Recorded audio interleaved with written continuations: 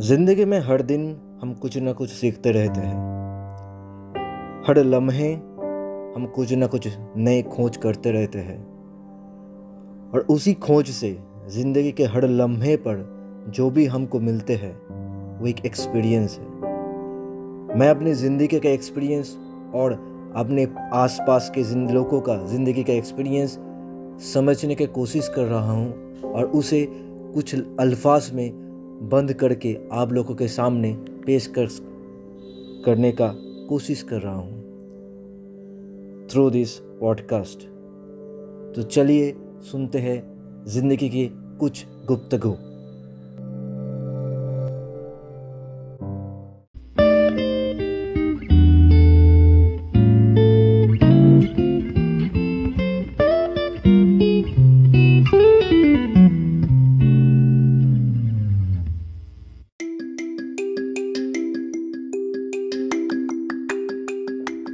वक्त कब किसका थम जाता है ये किसी को पहले से मालूम नहीं चलता।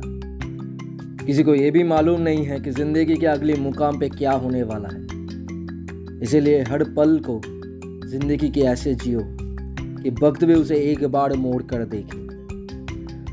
ज़िंदगी के इस खाली रास्ते पे चलते हुए बहुत ऐसा मोड़ मिलेगा जहाँ तुम्हें सोचना पड़ेगा कि कौन सी मोड़ तुम्हें तुम्हारे लक्ष्य तक लेकर जाएगी। उस हर मोड़ एक अलग सी छुपे हुए कहानी है।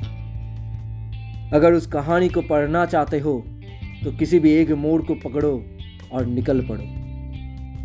उस मोड़ के बाजू में तुम्हें बहुत सारी और मोड़ दिखेगी। जिस मोड़ से तुम गुजर कर आ रहे हो वही तुम्हें अगले मोड़ को चुनने में मदद कर देगी। और ऐसे ही हर मोड़ को चुनते चुनते तुम अपनी मंजिल तक खुद पहुंच जाओगे।